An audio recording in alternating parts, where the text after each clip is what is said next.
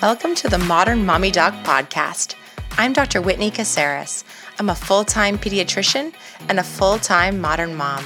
I speak and write about equipping mamas to raise resilient, healthy children and to invest in their own social emotional health along the way. Each week, we'll give you the practical tools you need to win at parenting without losing yourself.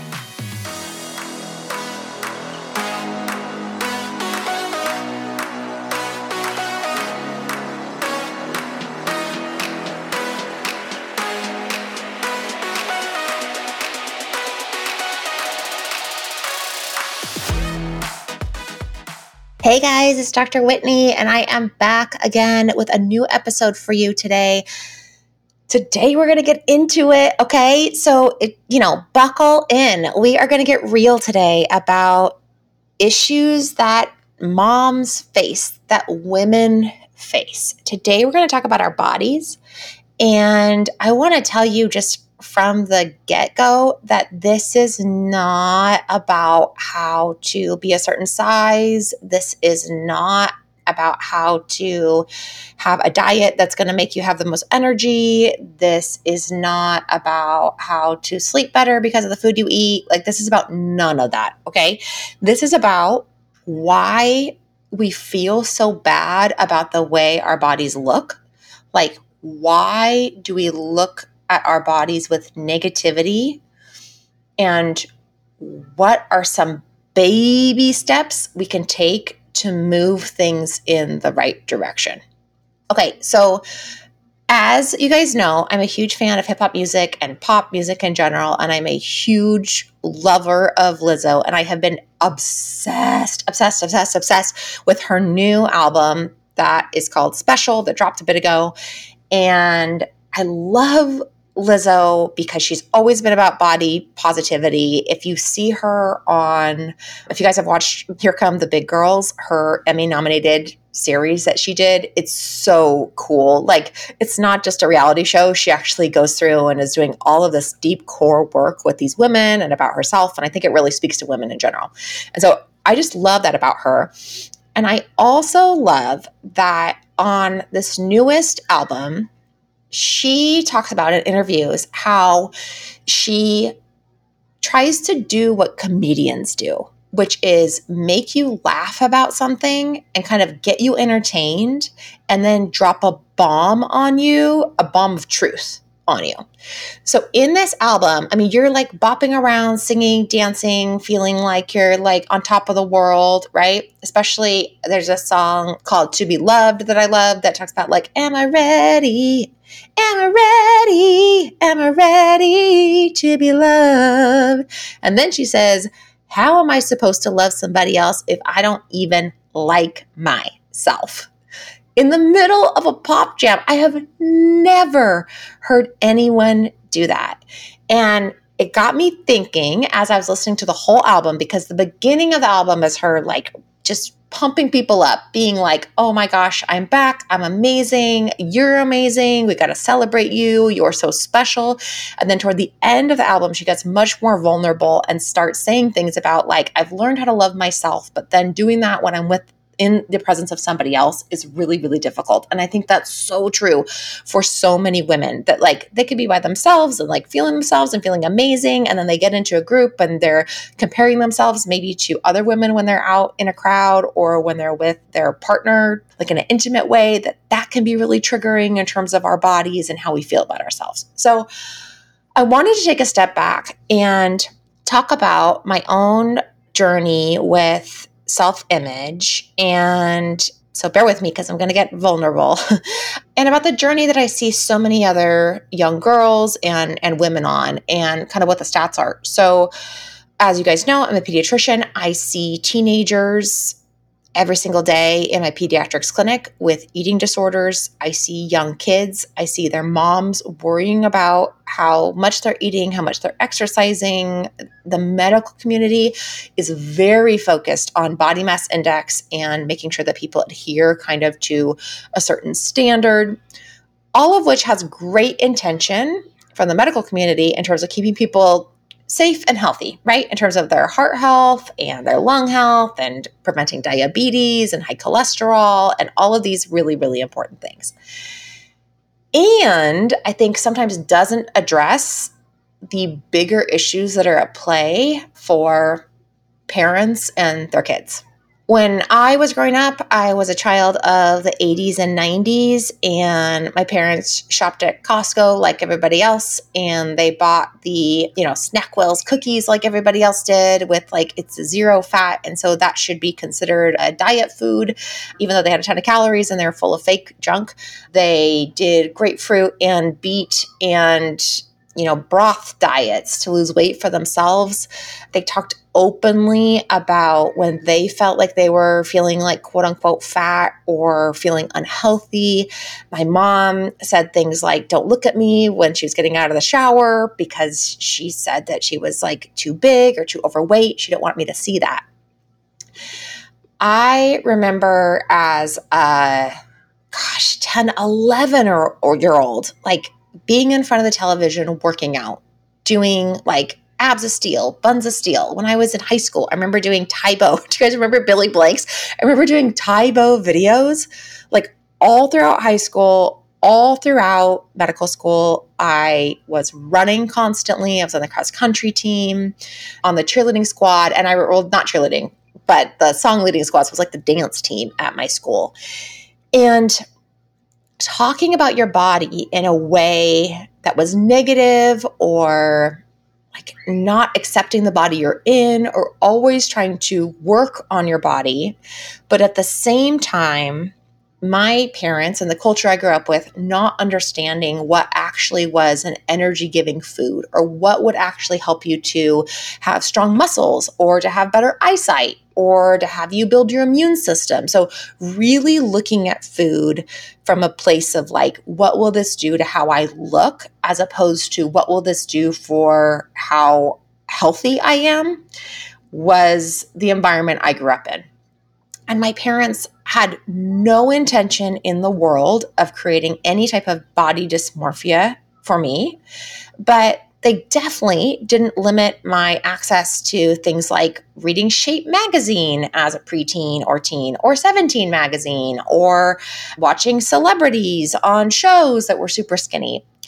And for a long time, I felt really angry about the way that my parents and the culture I grew up in emphasized appearance, and that the way they talked about it, and the way that it felt like they didn't have any filter around the way they felt about themselves as they interacted with me as a young person.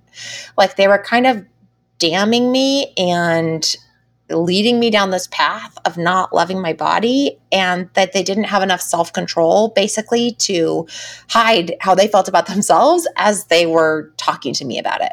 So for a long time, I felt like, my gosh, how could they do that to me? And that feeling got even stronger actually as I had my own kids. I have 2 girls, right? And of course, like every other woman that I know, and Glamour magazine, I believe it was Glamour, did a study, 2011, that showed that on average, young women and adult women have 13 negative thoughts about their body and their appearance in a 24-hour period. So how could I not have negative thoughts about myself? I'm sure you guys do too. But as a parent of this generation, I feel like we've learned a little bit more about body image and about the way that we talk does influence how our kids feel, right? So I'm so careful. When I'm around my kids, we don't have the word diet in our house, right? I don't talk about oh, that's a good food or that's a food that's going to make you fat. We don't say that in my house in a way that's very different than my parents raised me. And my parents they were doing it unwittingly. They were not doing it purposefully. But I still was kind of angry. And it really took going back one step to remove that sense of anger at my parents, the immediate culture that I grew up in, and translate that or move that over toward a sense of fierce self-compassion So in this mindful self-compassion world, they talk about gentle self-compassion, which is like, it's okay, you're feeling sad, makes sense, everybody feels that way too, right? Or there's fierce self-compassion, like, what the hell, right? Like, what is this? What? This is so wrong that I feel this way because these people have given me this message. I am not going to allow other people to make me feel this way. I am going to take ownership of my own feelings, right? That's like fierce self-compassion. So I had to translate this feeling of anger toward my immediate community, toward my immediate examples in my life, to a sense of fierce self-compassion and kind of righteous anger toward society at large, which tells us as women that unless we look a certain way, we are not valuable. That unless we fit a certain mold and are a certain size, we don't have as much to offer to the world. And that has trained our partners to expect something from us that's unrealistic. It trained our parents to expect something from us that was unrealistic. It trains ourselves to expect something that's unrealistic. It trains everybody to hold us to this really unrealistic standard that's not just hurtful, it's harmful to all of us.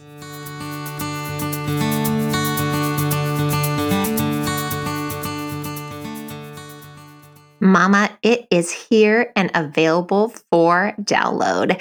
It's the new Modern Mamas Club app. We are so ready to join you on your personal journey from conflicted to centered. We want to take you on an evidence-based path from feeling conflicted all the time, from feeling pulled in all kinds of directions, from feeling burnt out to feeling really purposeful and aligned as you move through your working motherhood experience, no matter what is happening around you. So go check it out in the App Store.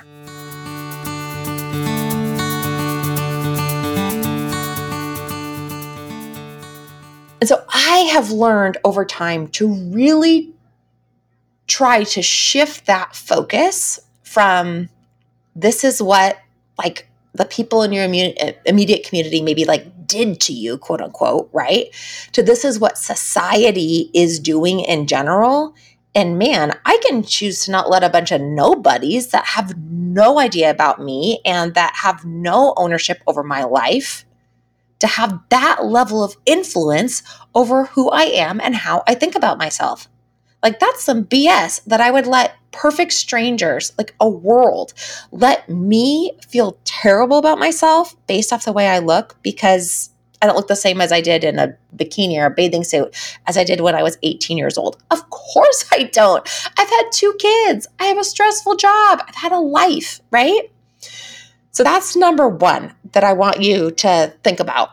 Number 2 is this idea of racism as it relates to body image. And I want to be really careful here because I am a white woman in 2022, right? So I do not want to speak to the experiences of people who I don't represent.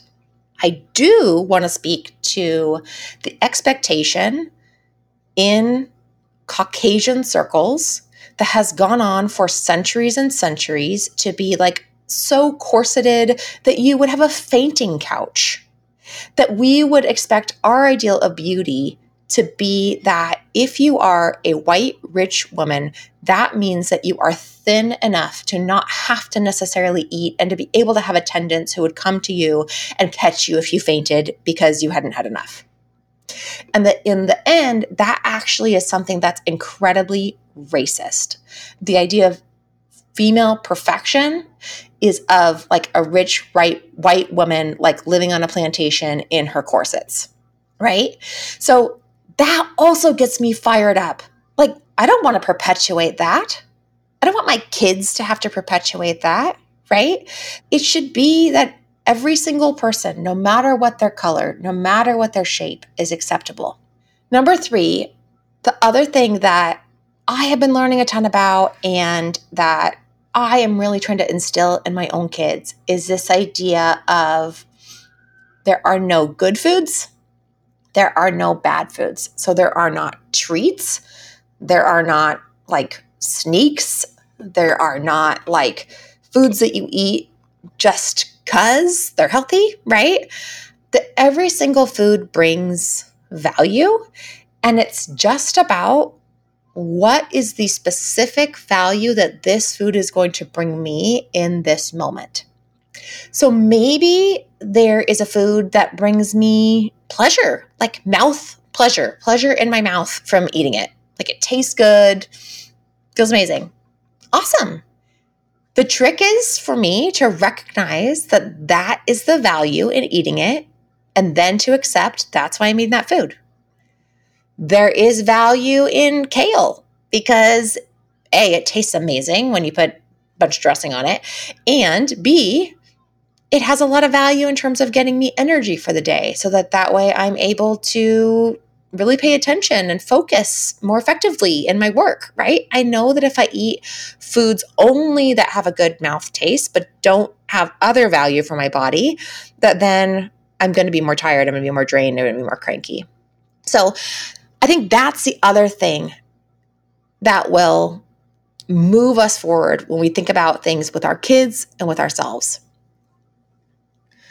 Lastly, the thing that I have been learning and that I want to impart to you is this idea of a lifelong journey with food and our bodies and our image, and the acceptance that it will take an entire life and will take multiple generations in order to change the stereotypes or change the expectations that we have. So the analogy that I want to make to this is equity in households. There are so many people doing amazing work and fighting to have equity in our homes and in our workplaces and saying like, we can't wait, we want it now. And I agree with that. And I would love it if we could snap our fingers and make everything equitable and change all the systems. And I know that there's generations before us who have not been trained that way. And so to undo all of the expectations around gender roles in homes and gender roles in the office, I know is not necessarily going to be something that like happens overnight. I want it to. It would be so amazing if it did. And I know it's probably just not going to. Similarly, with our bodies and the way that we look at our bodies as women, this has been since the beginning of time, right? That women have been objectified, that since America at least, right? And way before that, like racism and having this like thin white ideal of a woman in a corset who can faint on her couch, right? That's been drilled into us for a very, very long time. It's been drilled into us forever that to be attractive to a mate, to be able to have a mate want to stick with you, that you have to be attractive physically, that you have to fit a certain mold physically. Here's the other thing that I want you to get really fired up about, Mama. And this made me so much more angry, and I want to change the narrative for myself and for my kids. When we say we don't like our bodies, we are in large part saying that we don't like ourselves. And it is almost impossible to trust yourself if you don't like yourself. So the message that you've gotten from society that your body is not good enough the way it is and that it needs to change translates into you don't like yourself, which translates into you don't trust yourself, which makes it so that then in every other aspect of your life, you trust yourself less too. You trust yourself less when you are having to have a business conversation with a partner or a vendor or someone that you're working with, and you have to say, like, am I right or am I crazy on this? I should stand up for myself here.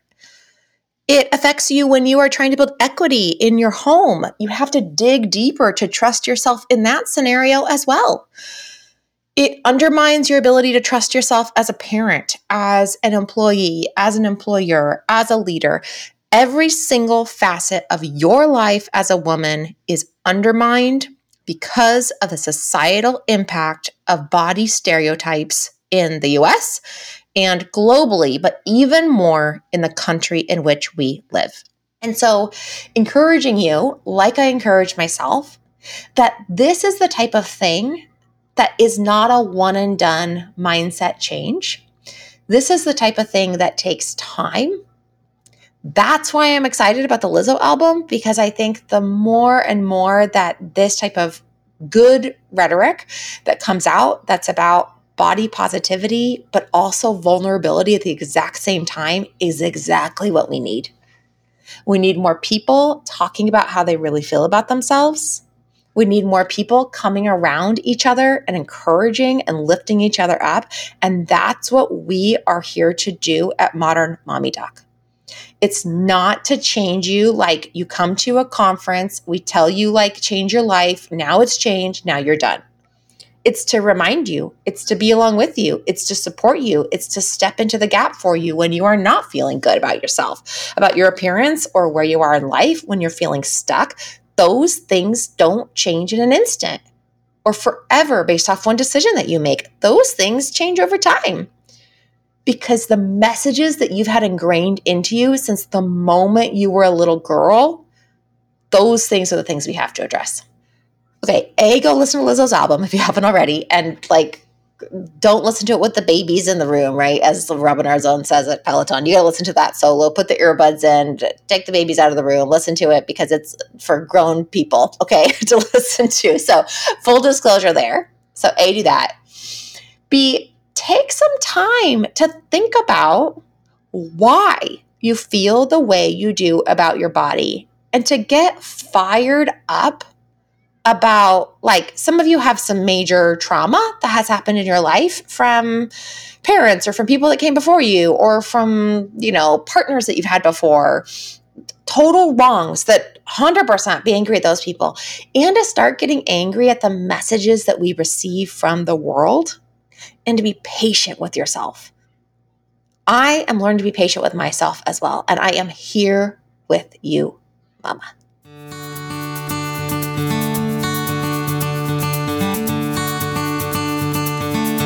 Hey Mama, if you want more of the Modern Mommy Doc podcast, make sure that you click subscribe so you don't miss any episodes. We'd also be so honored if you shared with your friends and on social media with the hashtag Modern Mommy Doc. If you share about something that inspired you or that you learned from the podcast, we'll be sure to share it on our social media as well. Thanks for listening.